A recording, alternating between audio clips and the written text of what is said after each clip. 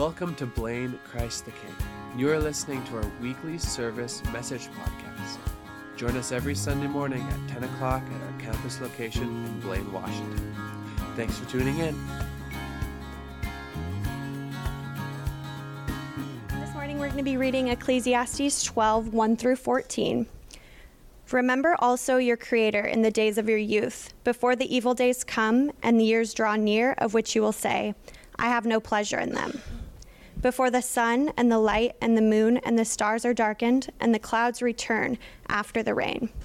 In the day when the keepers of the house tremble, and the strong men are bent, and the grinders cease because they are few, and those who look through the windows are dimmed, and the doors on the street are shut, when the sound of the grinding is low, and the one rises up at the sound of a bird, and all the daughters of song are brought low, and they are afraid also of what is high, and the terrors are in the way, and the almond tree blossoms, and the grasshopper drags itself along, and desire fails, because the man is going to his eternal home, and the mourners go about the streets. Before the silver cord is snapped, or the golden bowl is broken, or the pitcher is shattered at the fountain, or the wheel broken at the cistern, and the dust returns to the earth as it was, and their spirit returns to God who gave it. Vanity of vanities, says the preacher. All is vanity. Besides being wise, the preacher also taught the people knowledge, weighing and studying and arranging many proverbs with great care. The preacher sought to find words of delight, and uprightly he wrote words of truth. The words of the wise are like goads, and like nails firmly fixed are the collected sayings. They are given by one shepherd. My son, beware of anything beyond these. Of making many books there is no end, and much study is a weariness of the flesh. The end of the matter, all has been heard. Fear God and keep his commandments, for this is the whole duty of man. For God will bring every deed into judgment with every secret thing, whether good or evil. Thanks, Taylor. Always encouraging Ecclesiastes. This is the last week, guys. Some of you are like, yay! No, Ecclesiastes, we've been through 12 weeks walking through this book. And for me, I don't know for you, but for me, it's been so rich and deep and challenging. For me, it's made me look at life more like what is meaningless and what is of ultimate value. And so I don't know where you're at. I don't know if you're ready. Okay, can we get to the next week? I'm sure it'll be more encouraging. But it has, and for me and for others, it's been encouraging and illuminating, like what really matters in life. How am I living, and how does that match up with this life that God talks about, this deep wisdom that we find in Ecclesiastes? And so as we come to the ending of this book, I think it can feel a little anticlimactic. You know, it can feel a little like, okay, Solomon, you've seriously deconstructed my whole life. Now give me the goods. You know, what is it? And then he's like, it's to fear God and obey his commandments. And you're like, really? Like, it kind of reminds me of anybody, I'm sure some of you here have seen the movie Signs, right? Anybody hear the Alien movie? Right? I remember watching that in the theater, and I was excited because M. Night Shyamalan is this really, like, he did The Sixth Sense, you know, so he's got this psychological thriller edge. And I remember watching that movie and just waiting for the twist and thinking, oh man, this is intense. What is it going to be? What's going to stop the aliens? And do you remember what stops the aliens? Water. I was like, seriously? Water? Come on, you know, it should be something more crazy than water, but it was water that stops the aliens. And it just seemed too simple. And I wonder if we get to the end of Ecclesiastes and we hear this last verse, fear God and obey his commandments, and it just feels a little simple to us. You know, this is what Solomon says at the end. He says, the end of the matter, all has been heard. Fear God and keep his commandments, for this is the whole duty of man.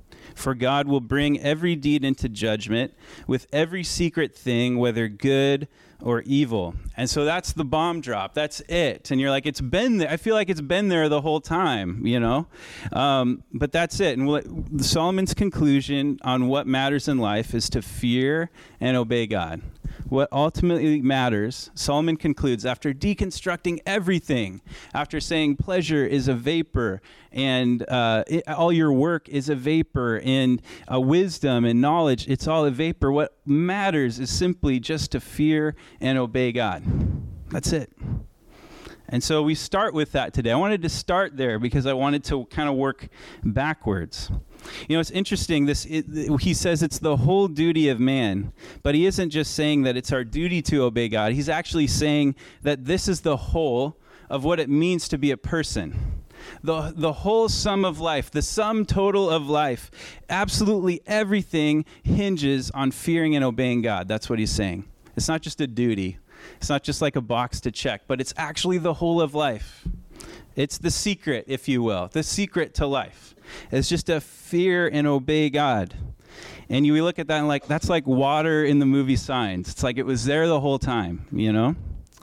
And he says I like how he says it's the last word on the matter. You know, that's it. All has been heard. It's like no ifs, ands, or buts. It's like me with a certain child that is mine when she tries to negotiate with me, right? It's like, no, we're done talking. Like, this is it. There's no more discussion on this. It's kind of like that.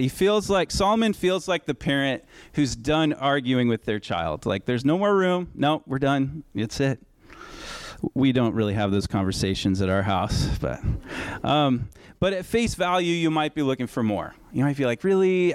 Couldn't it be this plus this? Couldn't it be fearing God plus something else? Like, this just seems way too simple for our postmodern world. Like, is it really that simple, just to fear and obey God? Is that it for this crazy postmodern world that we're living in?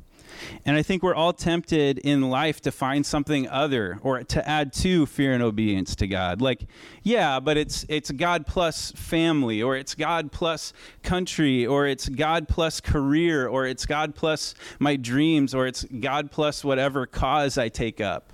It's God plus whatever book I'm into right now. And Solomon's saying, no, actually, the whole of life is to just fear and obey God. And so this morning I want to back up and say, well, why is that? Why does he say that at the end? How do we begin to make sense of that? And I know after 12 weeks of Ecclesiastes, you guys are used to like depressing language, but we're going to unpack what he says in chapter 12, because in chapter 12, he tells this story of how everyone's life eventually falls apart. He says everyone's life eventually falls apart. No one is immune to the painful decline of life. No one can escape it. And it's like, yeah, we've heard this before, all right? We've been in Ecclesiastes.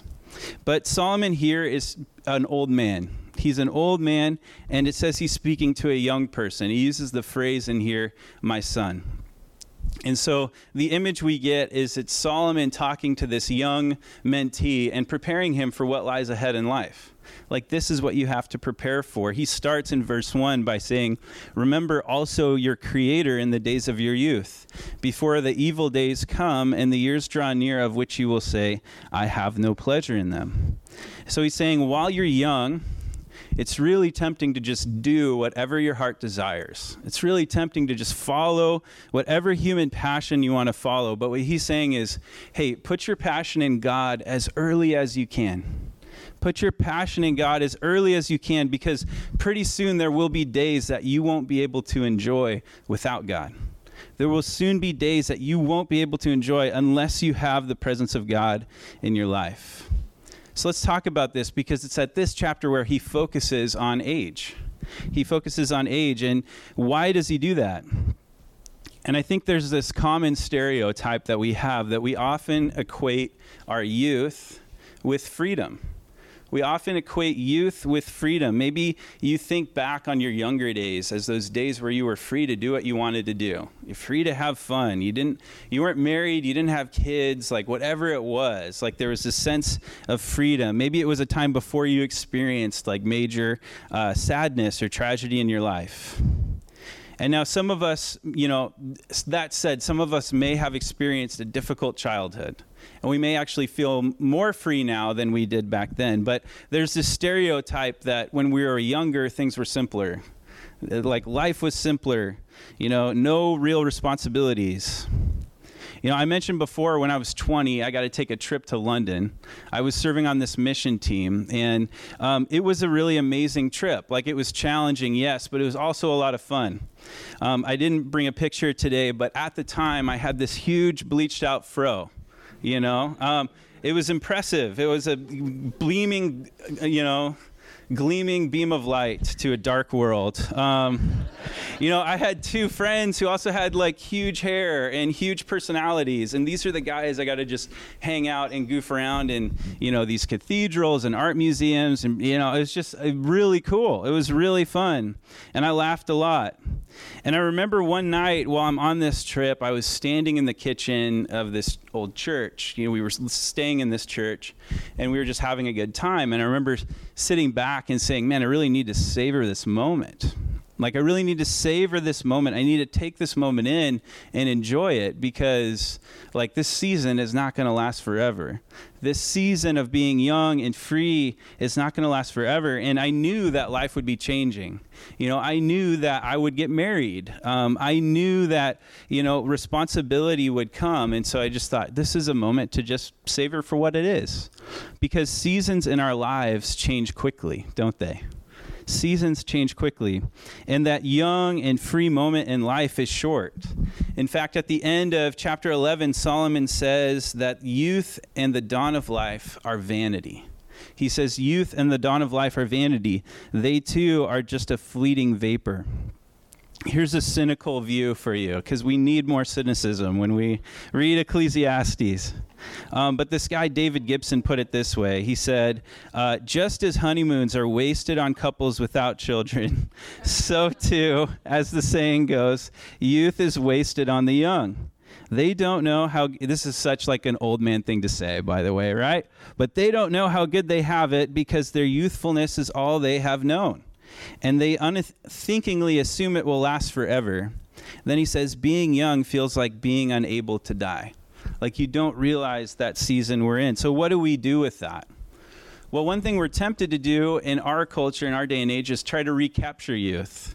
Try to recapture it somehow. And, we have things like midlife crises or quarter life crises, okay? And we buy things maybe we shouldn't buy, or we do things that you're like, this is just not the season to do that, man.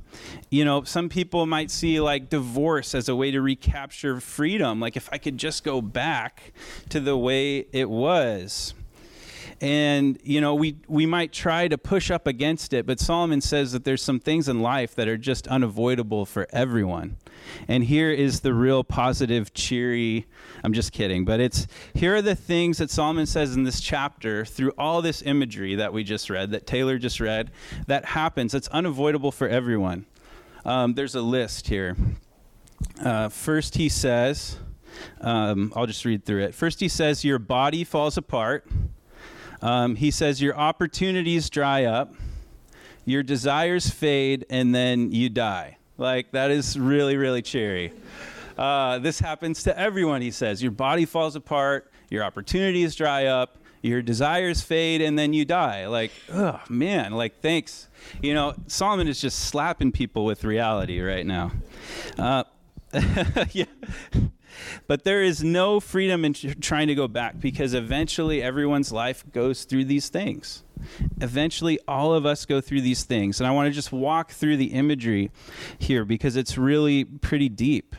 First, he says your body falls apart.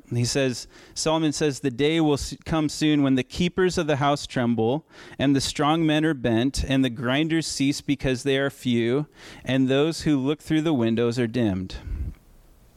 The keepers of the house, that refers to our arms and our hands.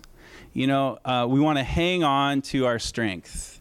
Arms and hands, they sort of, especially for like the male, they represent like protection. Like, I protect my family with my arms and my hands. Like, I go to the gym pretty infrequently, as you can tell. But when I do, I notice there's a lot of guys working out on their arms, you know? And I try, and I don't do very well. But you can see, like, there's something about strength in their arms, you know, like having strong arms. And he says, like, the keepers of the house, the arms, one day they'll tremble. And then he says the strong men are bent, and it's this image of a back bending with age. And the grinders that cease, that refers to our teeth. You know, this is pre-dentures. I don't know what they did back in this day. But the idea is that eventually your teeth will wear out, and pretty soon you won't be able to eat whatever you want to eat. The windows refer to your vision. Your vision will fade. You won't see life as bright and vivid as you once did. So what really, you know, you can't hang on to any of the stuff that you want to hang on to. And then he says your opportunities dry up. He says that the doors on the street are shut. You don't have all these open doors or open opportunities like you used to have. Like, they just aren't there. Like my grandpa went through this. My grandpa was a career architect. He traveled to different countries and worked for foreign governments and built these huge projects in like Nicaragua and Saudi Arabia and Israel. And then when he hit his late 70s, he still wanted to find work, but he couldn't find it anywhere. You know, so it's like there's this sense of like opportunities drying up. He says eventually, you know, all the joys that you have now, like there won't be as many opportunities. He says that they are afraid also of what is high, and terror's in the way. He said, you know, all that adventure that you're saving for retirement, like you might not have the energy to do it. He's saying the older you get, the more risk averse you become. And this is just Solomon making generalization. So I want to say this, just in explaining what he's saying. You don't want life shaken up, or, you know, the prospect of travel. It brings with us sort of this fear. And then Solomon says your desires fade. In the NIV, it says that the grasshopper drags itself along and desire is no longer stirred. So all those human desires we said we'd live for in youth, like the desire is just not there when you get older. It fades. You know, one of those things is that, like, the desire for sex, that it fades. He's talking about, really, that's the main thing he's talking about here is sex. You know, often some of our biggest decisions in life involve sex. And many of us, or many people equate sex with personal freedom. And for the Christ follower, you know, marriage is what gives us that freedom to enjoy sex. And it's the time where we get to experience God's gift of sex because He created it to be beautiful. But in culture, if we chase sex, we might equate sex with freedom, meaning, you know, I can have sex with whoever I want, whenever I want, and that's how I express freedom. And so often in culture, marriage is seen as a loss of that freedom. And even if, you know, you're not being fulfilled, maybe you'll leave the marriage. And Solomon is saying that's a bad thing to base your life on. That's a bad thing to base your life on, because that desire will fade. It won't bring the freedom or joy that you think it will, so don't live for it. And then our final loss of freedom in Solomon's words is death. He uses lots of imagery here. He says the cord is snapped, the bowl is broken, the pitcher is shattered, the wheel is broken, you know, on and on and on. Dust returns to the earth, and the spirit returns to God. These are all word pictures of death. Death happens suddenly and permanently. We can't stop it, and we can't fix it. And so what Solomon is saying is, because that's our fate, because everybody goes through that, the only thing that matters is to be faithful and obedient to God. That's what will matter in the end. When everything else falls apart, it's that relationship with God that will remain. And that's how he comes to this conclusion. You know, there was someone else with even more wisdom than Solomon who said pretty much the same thing. Jesus gives this illustration of why living a faithful and obedient life is so important. And he tells this to his disciples. You probably know this passage, but he talks to his disciples in Matthew 7, and he says this: anyone who listens to my teaching and follows it is wise, like a person who builds his house on solid rock. Though the rain comes in torrents and the floodwaters rise and the winds beat against that house, it won't collapse. It will not collapse because it is built on bedrock. But anyone who hears my teaching and doesn't obey it is foolish. It's like a person who builds a house on sand. When the rains and floods come and the winds beat against that house, it will collapse with a mighty crash. So think about that. Think about the storms and the torrents of life in terms of what Solomon just said, because Solomon just spelled them out. The same storms, the same rain comes for all of us. You know, we all have bodies fall apart. We all have opportunities dry up. We all have desires that fade, and we all face death. So the storms are going to come. What do we do about it? And what Jesus is saying is that living in momentary passion, living in whatever seems good in the moment, is like playing in the sand. It's like playing in the sand in the face of a tidal wave. You know, storms are going to come and everything we have will fade. But Jesus offers us this foundation that really can't be moved. And that's the beauty of obeying and following Jesus, is that he offers us a foundation that can't be moved. He offers us a life that can't be rattled even in death. Even if our bodies fall apart, we're unshakable. Even as opportunities dry up, we're secure in relationship with him. Jesus replaces being controlled by human desires with a desire to be with him. And it grows as time goes on. And even though we die, we live forever. That's the foundation that Christ provides.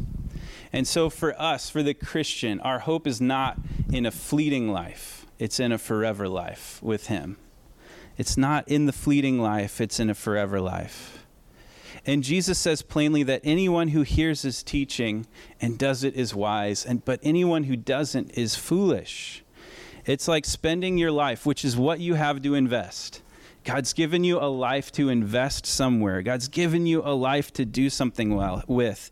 And it's like taking that life and building this gorgeous house on sand.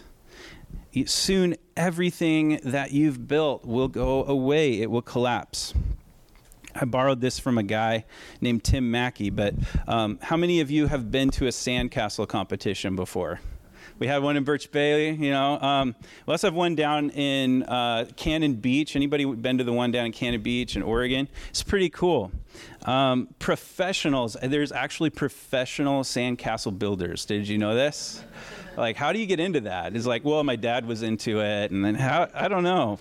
But professionals come to these beaches every year on Cannon Beach, and they build these ornate, beautiful castles, amazing castles.